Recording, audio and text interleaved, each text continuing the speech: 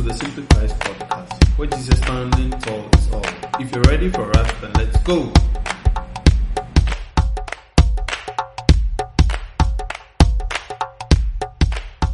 Hello, listeners. Welcome to the Simply Christ podcast.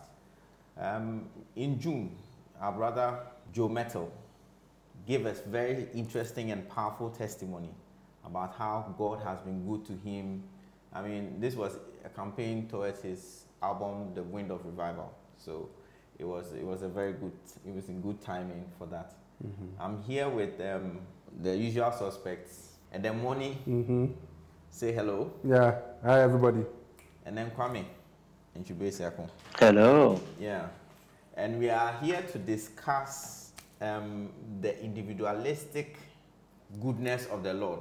The way it is, the Lord is good to people individually because they have to fight for the goodness of the Lord on their own. To be reflected in their lives. And we want to just have a little discussion about why it is so and why it doesn't have to be so. Okay. All right. So, you're welcome once again, gentlemen. Yeah, thanks very much. Yes. Thank you. Yes, sir. Okay, so first, Adam, give us a little recap of the story of what Joe Mettle actually said. Yes. So, I mean, if Brother Joe happens to listen to this, I hope he doesn't take any offense with what we have. I actually had a conversation with him about it. Oh, yeah, okay. I mean, his story that he told just gives us a basis to have a deeper conversation. That's why we are piggybacking off it. But so he basically told a story of how he struggled to be able to finally even have a university degree. That it was difficult for him to complete school at the GSS, and even at SS level, he actually wasn't able to complete SS. He had to buy, he had to go to market, sell things. Yes. He had to help his mom along the way. He also had to spend a lot of his time in churches playing drums and so on to be able to make money to support himself and his family. And I think in the end he entered university with I think as an adult, is it a mature student? As a mature student, yeah. So of course that means that then he reiterated the point that he wasn't able to finish SS simply because he didn't have the support for it. Yeah. But he spoke a lot about his faith in God and his belief that God, took care of him. Yeah, took care of him and led him through all these difficult times. But he also mentioned a lot like having to walk so many miles to church and back. And all that, and it raises many questions about.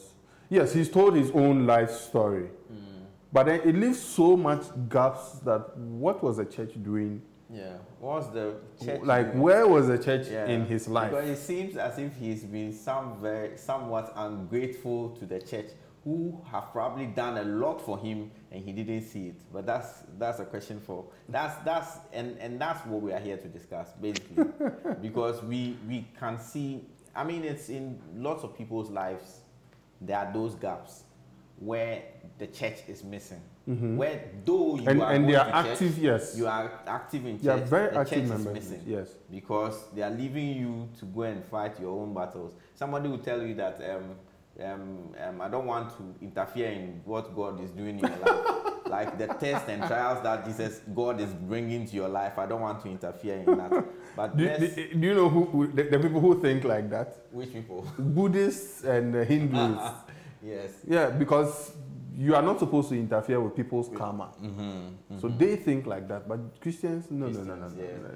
Yeah. So anyway, I don't know what Kwame thinks. Yeah, okay. So I want us to blend this story. You see, with the church, there was this story also about the church, some Christian church in the US who, I think there were about 2 churches, whose story I know of, who went to pay the bills of other of people. It's not like they paid the bills of, because I think it's typical of the church to be seen as doing good to people outside of the church, but not caring for the people in the church. Because that was the picture I got there. Because they went around and did good to some community, paid millions of dollars off their bills, because because these church members are giving you money. So your church members are giving you money, but does it mean that they are all okay? Kwame, anything to add there? Interesting discussion. Let's see how we kick it off. A couple of introductory comments. I would say that the economic realities in a part of the world is very real. And financial prosperity is a big deal. And I think a lot of people are trying to break out of poverty. Seriously, people are really trying to break out of poverty. So this issue is to be frank with you, it's a tricky conversation to have, but it's also important as well. And I know Adam will correct me if I'm wrong, but is it one-sider who wrote that book, Rich Christians in an Age of Poverty? There's a book like that, right? Yeah, or Francis Schaeffer. Yeah, there's something like that. And I think in that book, he chronicled a lot of these issues where he looked at things in America and also in various parts of the world where, in as much as, in quote, Christians are getting richer and Christian organizations are getting richer, it's really not affected their communities that much. They are building more bigger mansions, they are owning more property, but it's really not affected the people who probably contribute more to some of these wealth. So it's an interesting discussion to have, and probably have to go a bit deeper to the roots of. I just want to throw it out there, just to clear the air, that for every Joe Mettle, there are probably, every 10 Joe Mettles, there are probably 2 people who a church somewhere has helped, either in Ghana or in other parts of the world. But of course, you're focusing on the Ghanaian church. And some people have been taken to secondary school, university, and all that. So I think we need to also recognize that, yes, some churches have done things, some churches have built big things, helped whole communities, and we are really not disputing that, and we are encouraging them to do more. But of course, all we are saying is there's a fundamental issue, probably theological, probably cultural, that we have to address to make sure that these issues that came up in that particular interview are brought to the fore, and probably some leaders will pick up on it. So I think that's a good way to start. And I think on the point about, let's say for every 10 Joe Mettles, you might find one who went through and maybe got the help of the church. You know, what I tend to find, yes, it's worth admitting that, there are cases where individuals have had help from typically other individuals within the church to help them move, you know. Yeah, but I think there are cases where... But the problem has been whether the church understands itself as being there for those kinds of people and for that purpose. Yeah. Because the church actually thinks that they have achieved something by doing good. Like, it is news. It's news. Yes, exactly. It's news worthy when the church gives... does some charitable deed, charitable deed or something. I think there was a story one day one pastor took offering and gave it to somebody in the church. Yes. Like the whole offering was given to somebody in the church.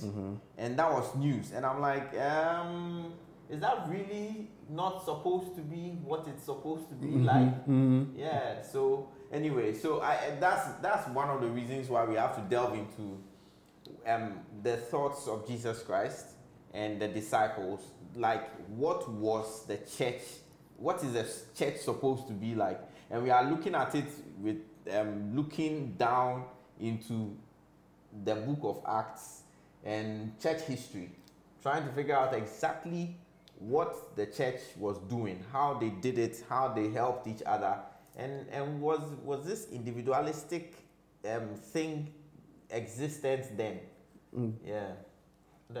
I think first you're using a word, but you haven't explained people what you mean by individualistic. Okay, you give us but I think generally a lot of Christians have the notion that it starts off with salvation, that we believe that we are working for our own personal salvations. And so church is just a place we go to worship God. Church creates an avenue for me as a person to go and worship God. And this is totally contrary to what the New Testament, the picture that the New Testament paints. The New Testament is basically painting the picture of communities that are inviting people to become parts of. We are inviting you to become a part of us, to do the mission of God together. So it's an invitation to join a community. But for large portions of Ghanaian Christianity, the way we even bring the Christian message forward is more of, it's a matter of you and God and how you would live it out. And that is what we mean by individualism. Because what then happens is then it's a matter of when God has, quote unquote, planned to take care of you. Until the time he has planned to take care of you has come, he himself has to do the taking care of you. Therefore, whatever else we do here together, we are not really required to be, responsible. Yes, that responsible for your life. It's really up to God. Yeah. But again, like I mentioned, this is totally contrary to how the early Christians lived. The people, if you look at Acts chapter 4, where the disciples, the people had just received the gift of the Spirit, and the numbers were quite many, and they needed to be able to. They said they stayed together and they received the apostles' teaching, and they broke bread together and so on. If you are going to teach this number of people who had come from all other Jews who were living in other nations and who had come for the festival, how would you sustain these people? The only way to do it was to raise money through the churches, individuals who had the money. And that meant people had to sell land, people had to sell property. And Acts 34 said, and there was no need. Yeah. So, people could have said, well, you people have come. It's up to you to find your own food to care for yourselves while you receive the teaching. But that was not the way they worked. God will provide for you. Yes, God will provide for you. And God will provide. Yes. Seek the leading of the Spirit, and the Spirit will just lead you to a widow. But fundamentally, the church understood itself as a community that needs to care for each other, because that is what their God himself also was. He cared so much that he came to die, to lay his own life down for his people. So self-sacrifice for the sake of the other was at the heart of their beginning, from day one when Pentecost happened, all through the life of the New Testament church. Yeah, but so it reminds me of Jesus Christ, the life of Jesus Christ with the disciples, and then there's a need to feed the people because the people have been with them for a longer period, and Jesus Christ, and they say we need to send them away. That's what the disciples recommended. Yes. And I think that state was their individualistic. Yeah, that's approach. The typical approach and that many Jesus people Christ are taking. said that we have to feed them. So the modern church is mostly behaving like the disciples.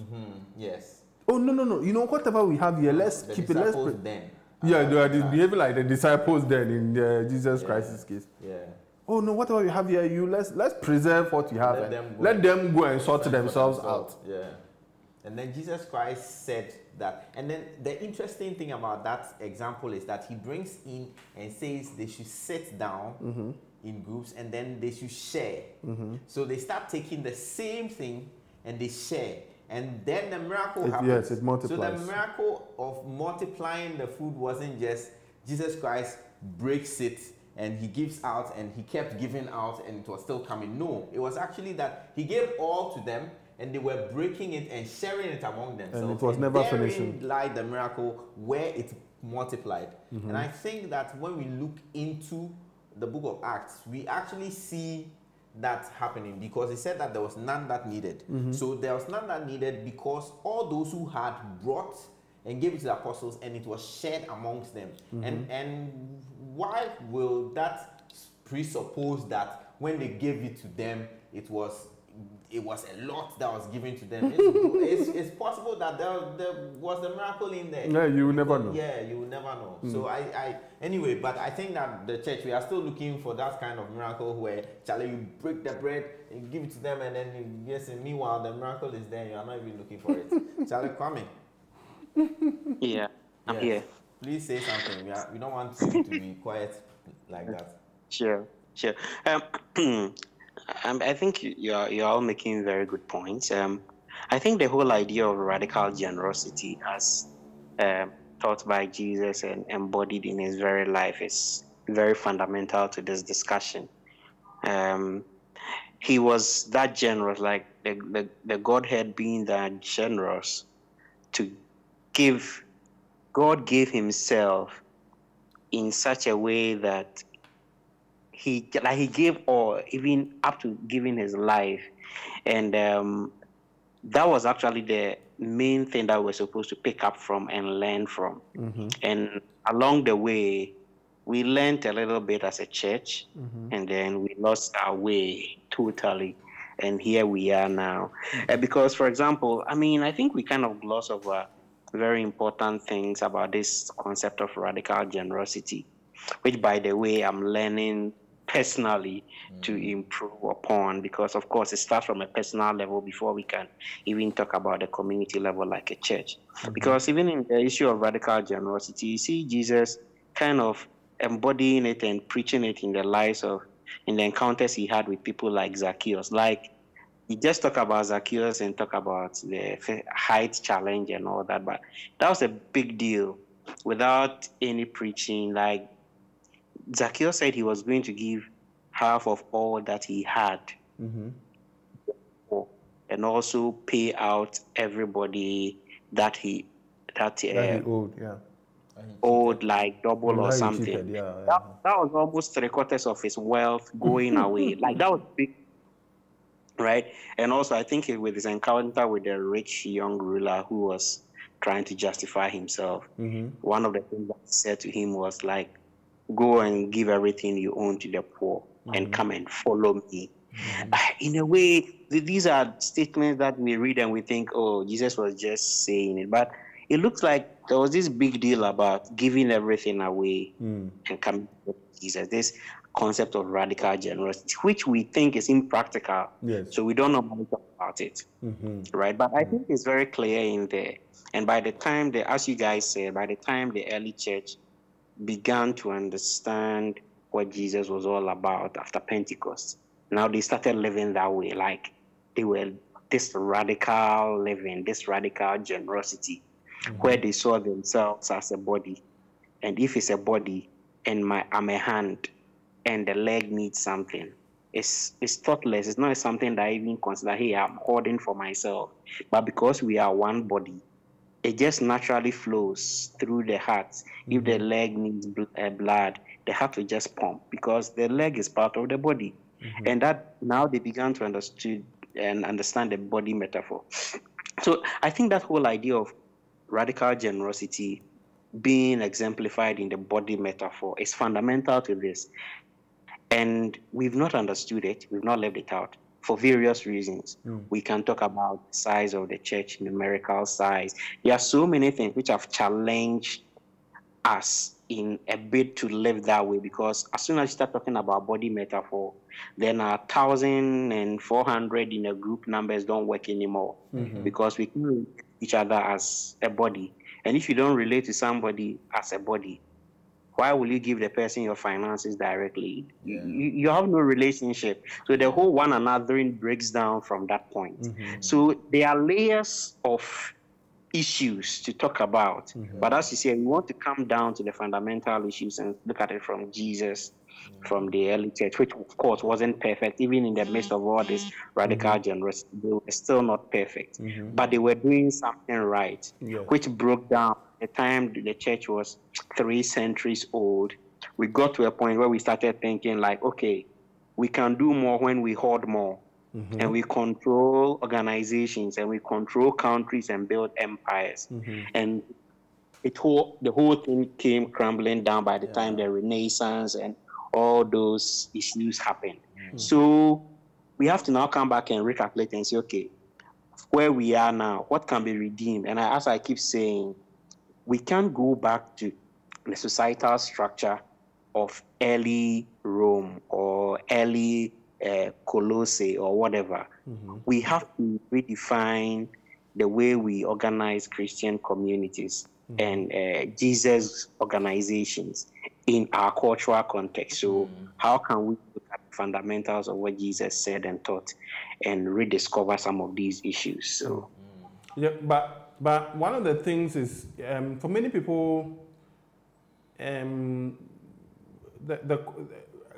whether this is a problem or not, like many would not even see this because we had a lot of I remember sharing this story and I had people commenting on Facebook and so on about it, and many people just didn't seem to get that there was a problem with the fact that a young man of Joe Mettle's age at this time would spend went through so much difficulty in this Accra with attending churches and like nobody, the church didn't feel a need to really make an effort or whatever efforts they made. For example, that the guy actually couldn't write his SSC, which tells me that there isn't any concerted, committed effort to make sure he's able to complete his education.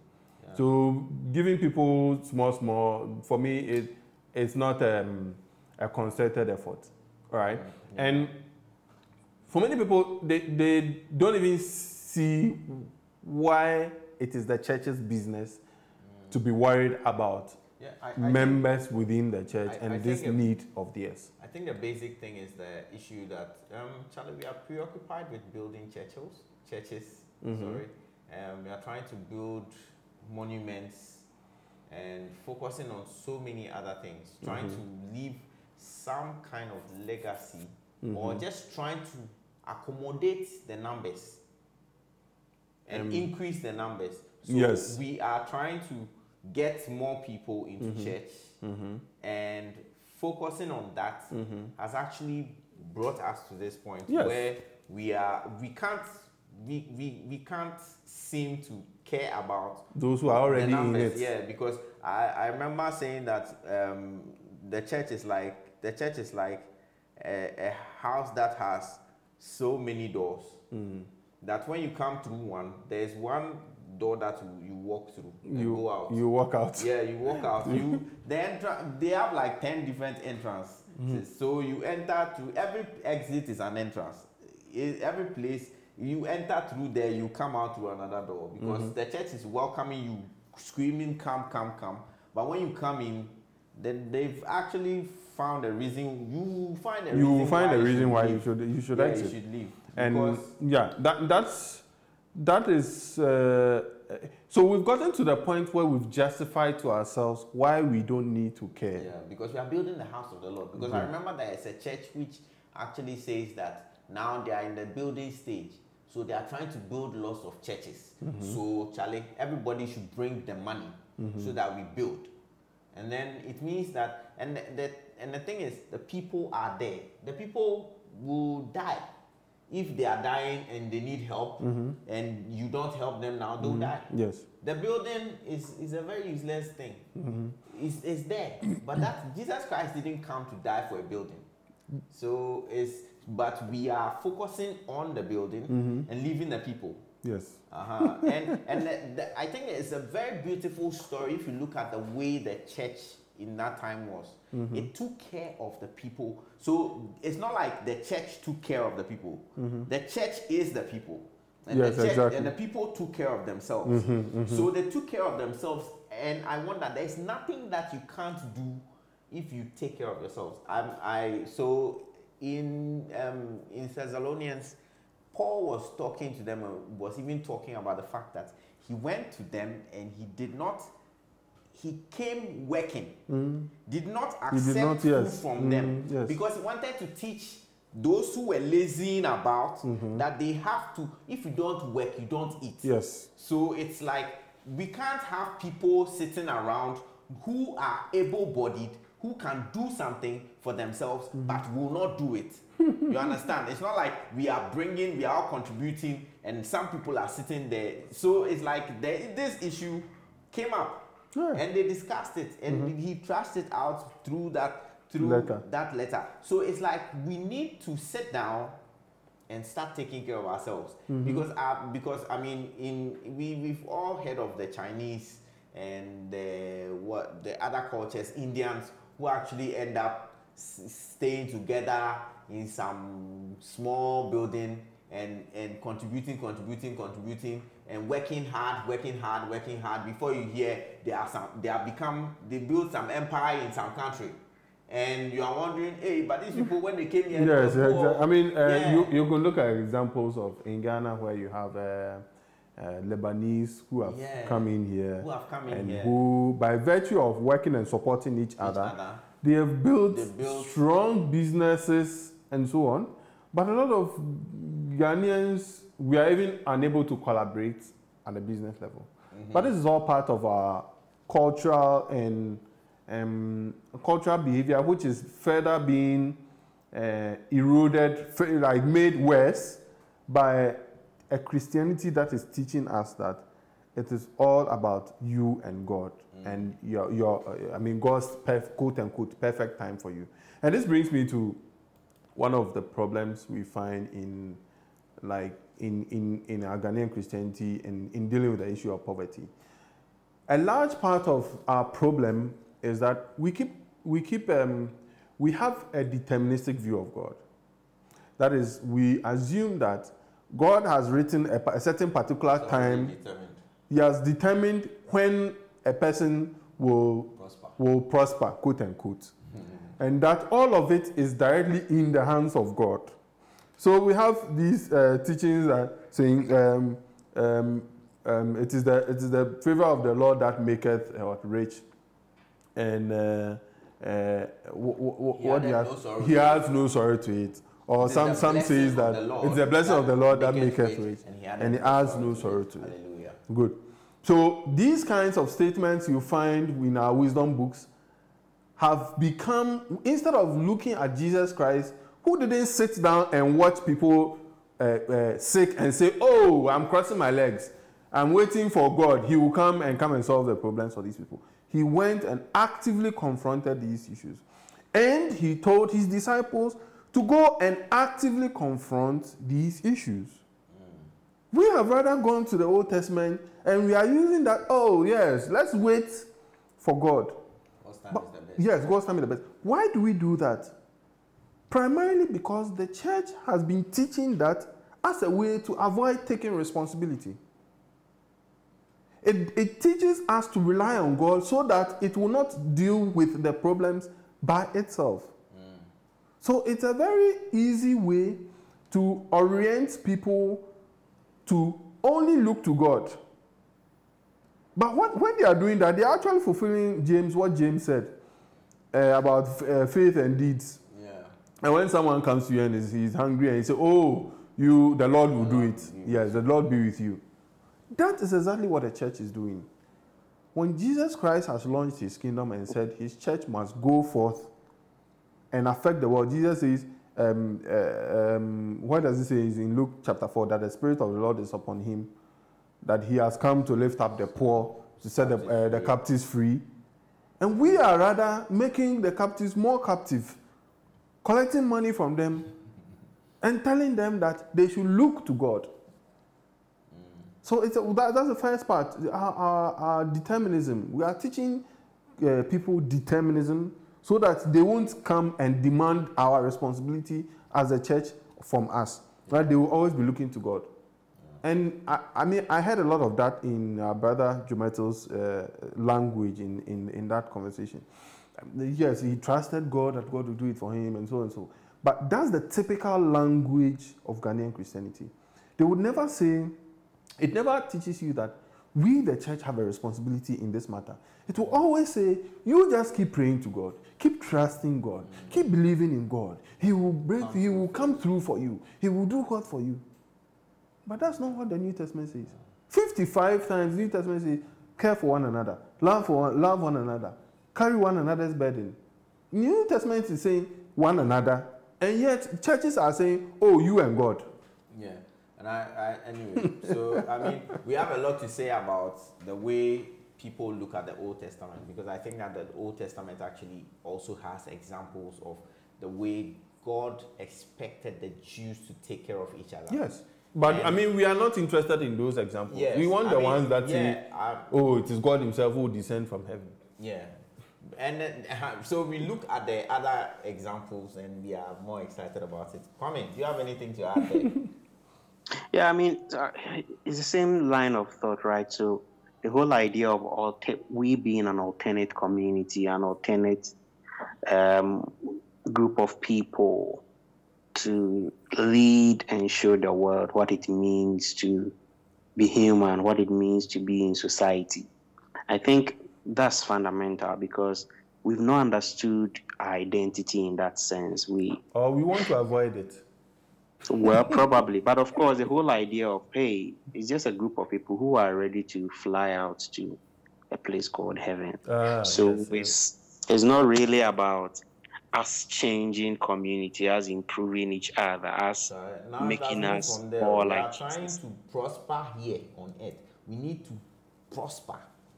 We need to make it. We have to the pastor has to get the millions. You have to drive a Bentley. You have to prosper. And as church members, you need to come and give. You see, and come and give. So go kill yourself, bring the money, the booty, and give it to the Lord. You understand? When the Lord is equal to the pastor. So who is the Lord? We don't want to even go there. Who is the Lord? So because we've not understood this body metaphor well, we can't form kingdom cells. We can't form kingdom society. You say we've not understood, but I don't think that is the case. We know exactly what we are doing, Master. We don't. I don't think we do. This is my reason. See, the Ashantis have some proverbs like, almost say, a cow 19 years, not a cow to sebi. And they have another one like like the Ashantis have this thing about identity, right? Mm-hmm. I think you break down into English. So the first one I said was like a cow 19 years na account.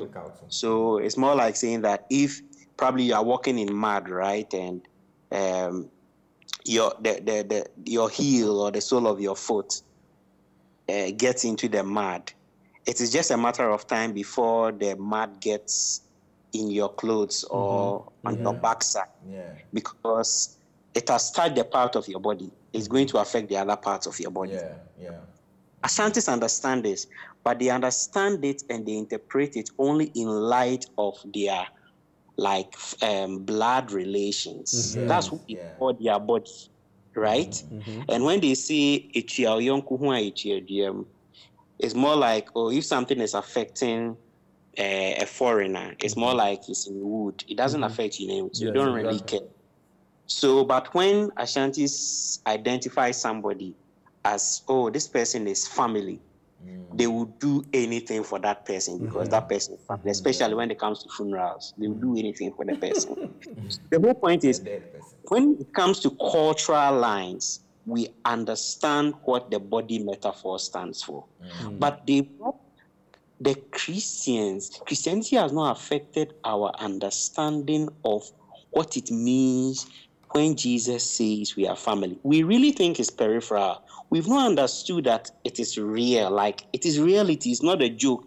We are not saying, oh, we can't say we are not just saying it for saying it. It is actually real. When you become part of the body of Christ, you've actually embraced another family. It is for that reason.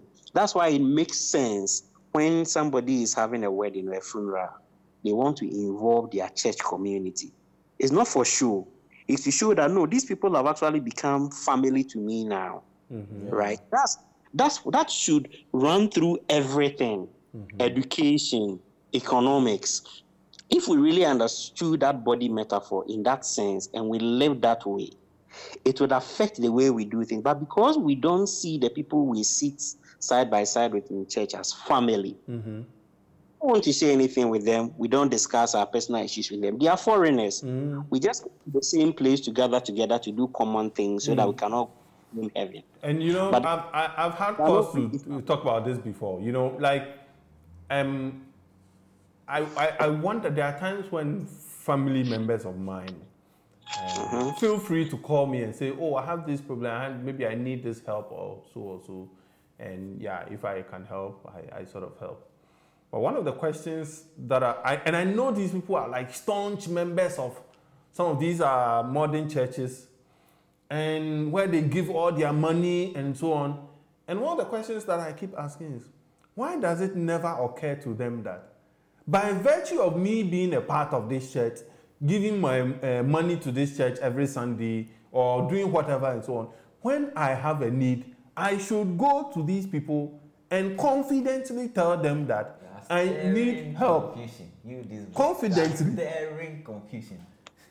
You get me? Like, no, it doesn't even occur in their heads that this community that I'm supposed to be a part of, these people, and they're supposed to be there for me. They always fall back to blood relations. Like, then you don't understand what church, then why are you even attending the church? Kwame, continue. You were saying. Yeah, the point is they actually do. But if you go and put your knees before them, from the history that I've had with some of these institutional churches, it will go before a committee. Now, you'll get back to me in 1 month's time and check whether you've been paying your tithe, whether you've been paying your dues, whether you've been paying this and that and that. If you don't take care, even the little that you have, because you've not paid your dues, you come and take it back from you. Exactly. Contributing something to you. So at the end of the day, like, people have experiences, right? People have been part of things. And they realize that, Charlie, these people, I can't really trust them with much. Because the way they run things. See, the goal of the money, we set it before we start. The first day they start meeting, they go and buy drums. They've gone to take some loan to buy drums. They've hired a place. They tell you from the word go that the monies that we contribute here is for building things and raising other structures. It's not really for us to share with each other. Like, I think it's kind of assumed even from the start, right? So it's not like if the church has 1,000 Ghana cedis, the first question they are asking is, okay, what percentage of these finances are we spending on the people who contributed? I think it would be a research for somebody to do, anybody who is interested in social research, and find out that all these big churches run from the Methodist churches to the Catholic churches to the ICGCs. All of them give some money. ICGC, I'm very sure, contributes a very good amount of money to the Kolebu Heart, Children's Heart thing. They give contributions all around, right? The Catholic Church built schools, the Methodist Church has built schools. But I think the question you must ask yourself is, what percentage of this money is how much of it is their whole income? And how much of their money actually goes to the people who contribute the monies that they have? I mean, those are some of the fundamental questions that need to be asked, because at the end of the day, if they are giving any money back to church members, they see it as it's a privilege we are doing you. Yes. They don't really a lot of see the times they might end up giving it to you as a loan on commercial basis. Yes. So it's not like our fundamental duty. Like, we don't see it as, oh, This is a fundamental reason for owning this money, and this is what it's supposed to be for. No, our primary reason for having this, giving tithe or whatever, is to go and build some structure somewhere or buy another instrument. So we keep looking for things to do. This totally undermines. This tells us that we are not a family. Our church. No, we are not. Churches are not families. No matter how they like to use the word family, forget about it. They are not. We are deceiving ourselves. Our churches are worship stations. They exist to create an atmosphere for us to come and take our telephone line individually and call God. The worship cry is a subjective. Let's work with that. They are worship stations, places where you come and take your telephone line and call God individually and tell Him your own problems. So the deception we deceive ourselves that we are family is all tickling ourselves and laughing. Yeah, and that's where the main shaman is. The guy who the intermediate between you and God. Yes. The main shaman. That's where he lives. That's what it is. Yeah, a shaman. Yeah, you comfort. It's just an organization that allows us to communicate with God. With bells and whistles attached to it, with some small right atmosphere, some small Bible preaching, whether twisting of scripture to elicit more money from you, you know. And that's all. It is not a family, which is totally contrary to the New Testament. Yeah. Sure. So I keep throwing out this challenge, and I keep asking, if you really believe, people keep saying, oh, we have small groups. As soon as you raise this discussion with anybody in Ghana, they'll throw it back to you. Oh, we have community groups, we have small groups, we have society, whatever.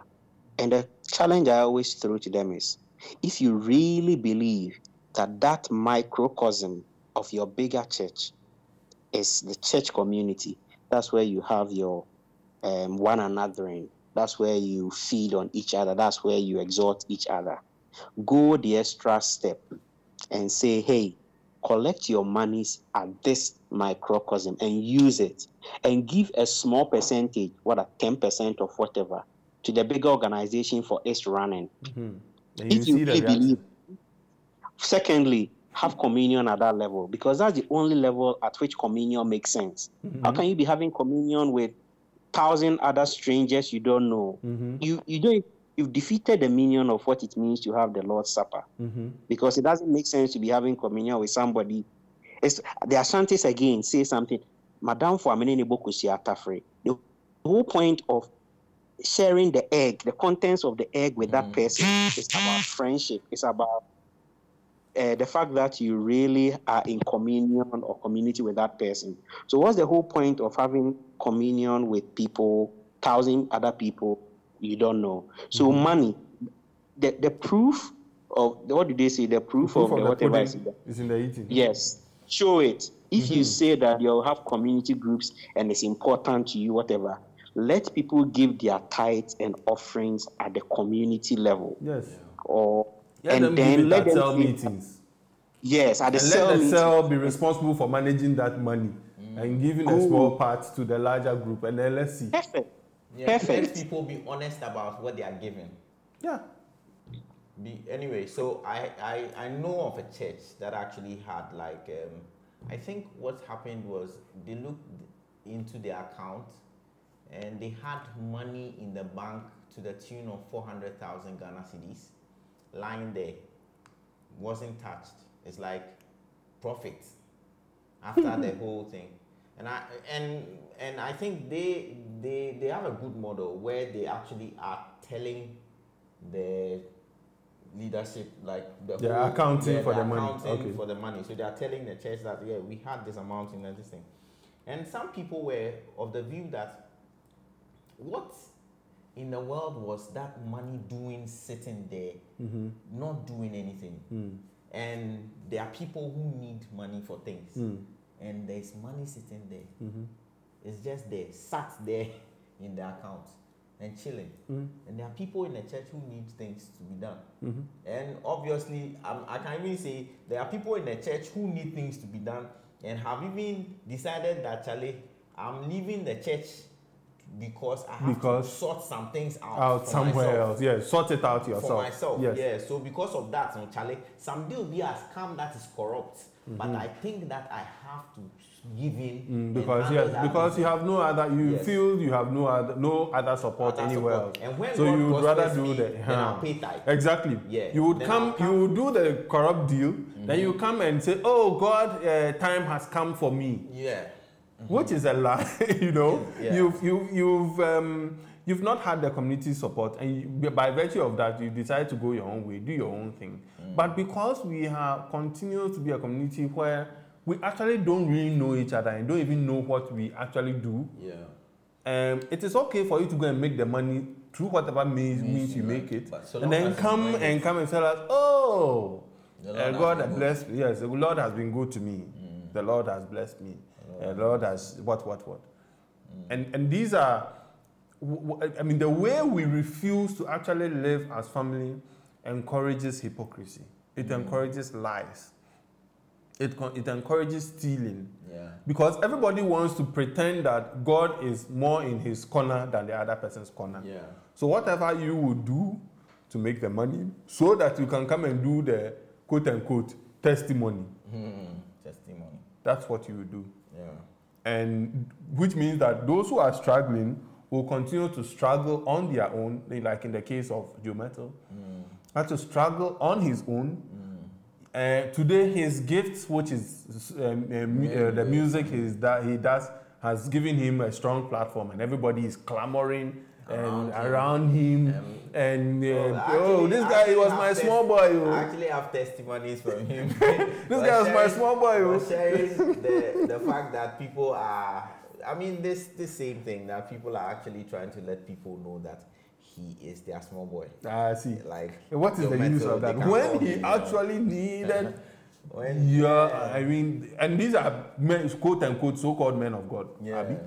So when you actually needed people's intervention, and not just, I don't want it to be, I don't want us to think of it in terms of, oh, it was the responsibility of this one person or the other person. I want us to realize that our churches as organizations need to be structured in such a way that they are taking care of the needs of the poor. Yeah. It is a standard part of their way of life. Yeah. It's not one person giving money. No. Yeah. Because I can give you an example. In early Christianity, poorer church members were fasting so that they would get food to give to those who are even poorer than them. Yeah. So it's not, it was only the rich people who were doing something, but they were caring for each other.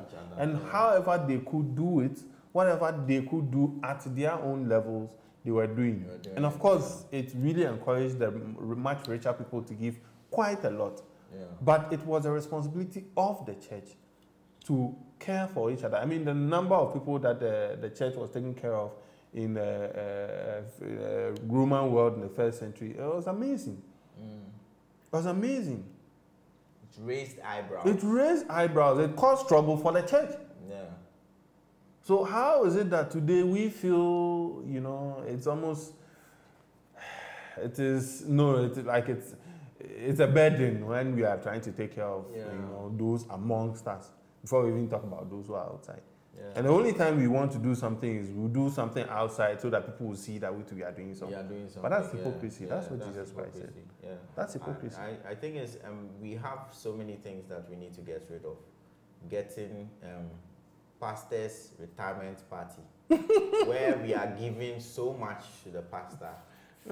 And we keep giving to the pastor, and we have to give him that and give him this. And then to justify that, we look in the Old Testament. To justify it, we have to look in the Old Testament and say he's the priest, and then we move back to the New Testament for things that will not go in that area, but we'll go back to the Old Testament, and it's crazy because in the end, the members are not having a good head on their body, because what's happening is that I'm going through a lot, but I can't tell anybody because I need to be prosperous on my own. Like these people have come to church, and because and the testimonies are that because they gave, because they have been giving to the church, and then they've been giving more money to the church. God, me too, I want to give more money. Yeah, because I know there are so many times where people are sitting. I'm sure lots of people who will be listening to this will have a testimony that, Charlie, we're sitting in the crowd and we were listening to the pastor give a testimony, or somebody share a testimony about the way they gave some huge amount of money, and then the Lord bless them. And if you say, and Jesus Christ said, who said this? No, it was in John. He said, if you say you love your brother, if you say you love God, who you cannot see, how can you love your and then leave your brother, who you can see? We have a song for that. Obi can say odo nyankopon na ondo ni or your trophy. You know, so we actually have a song for that, but so it's not going down. Yeah, but you see, but now the interesting thing is that now we have some entity called God who is at the church, who we are bringing money to. But the individual, it's like you can imagine churches actually teaching that when you are going to pay, if you have money for tithe, it's your tithe. Don't touch it. Don't give it to anybody. Because even if somebody is dying, you can't give your tithe to the person. So your tithe is for God. I'm like, where? Did they hear the story of the Good Samaritan? Where did God pass? Did you hear the story of the Good Samaritan? The priest was going to the temple to do the work of God. Yeah. So and these are things that Jesus has addressed. He has addressed, but no. It's still not. But because we are preoccupied with other things, we are trying to build a church. Meanwhile, we are trying to build our own empires. Yes. What's the guy? Solomon. After Solomon built that temple and Nehemiah tried to do all those, that temple was all broken down. That temple, nobody is building any temple that is going to do anything for anybody. And I keep asking people the question when it comes down to tithe. He says, so he said, bring all the tithes into the storehouse. So if Jesus Christ paid tithes, which storehouse did he pay it in? So that we'll all go and put our money there. So that we'll all put the money, because now there is food in the house for all of us to prosper. So we need to come together and build together. Kwame, your closing comments. Closing. Oh, we're already done. Okay. So at times when I get some time, I kind of listen to CTFM and Bernard Davle talking about a whole lot of issues. And I think on many occasions when I hear him ranting, the thing that comes to my mind is, I think the solution is the church. And then I just check myself and realize, oh, wait, there's no way if I tell this one, we are busy doing not this church. He will never understand it when I'm to meet Bernard Avle today and tell him, hey, the solution to most of the problems you are raising is the church. I really think he will laugh at me because he considers himself to be part of the church, but the way I'm understanding the church is probably very different from how he understands it. So he would see the link between what I mean by the solution being the church and what he wants, because he's preaching a national agenda. He truly wants Ghana to be a good place, a wonderful place to live. But people can't just get the connection between kingdom and nation. In many ways, I think when the kingdom is prospering, in the sense of like when we are living right as followers of Jesus, to a very large extent, it will translate to a better nation. Oh yes, automatically. Of course, at some point, nation will rebel against kingdom. I understand that because you see that our commitment to Jesus is far higher than our commitment to parochial interests. But for most things, in many cases, like raising the poor, lifting up the brokenhearted, taking poverty from among us. If only we were to live as kingdom people in smaller groups. And I can't emphasize the numbers issue anymore. I really don't see a way out of the big number thing. There's the only way Agbogba, like let's say Christianity is to have an influence in a place like Agbogba, is for the Christians in Agbogba to meet in smaller groups in Agbogba. Like, for example, how many, just using an example, all the people who gather themselves and go to Action Chapel, who live in Agbogba, how many of them know themselves? If they don't gather together regularly as Christians who live in Agbogba, how would they change themselves and change things in Agbogba? Rather than always gathering themselves to go and go to Spentex to go and listen to one person. Why can't they are all fine, they all believe in the same theology. Why don't they just gather in Agbogba in smaller groups, and then they'll get to know each other, and then the one anothering will begin, and then they will use their money on each other rather than sending the money to Spentex. My brother, look. So I mean, unless we look at some of these practical solutions, like no, we are talking about, in Ghanaian Christianity, practicality is not equal to spirituality. Apparently, the what is spiritual is not practical. Oh, sorry, I didn't know that.